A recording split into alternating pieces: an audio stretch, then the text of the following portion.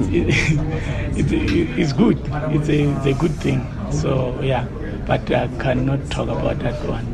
Why is it good? Is it a good thing? Because Mamelodi Sundowns, they compete in a Champions League each and every year, of which every player would love to have that experience and win more trophies. Because so far, for the past 6 years, they've been winning more trophies than every team in the PSL. So everyone would love to be part of that team. As someone who's played for Bafana, who's played for under 23s, and you're now playing in the CAF Confed, surely you see this as a move that will also make you grow, and you know the space where they're competing with. Yeah, I think it's good for us to play in PSL and also playing in CAF, because of it's a good experience, and it will help us when we get the opportunity to play for Bafana.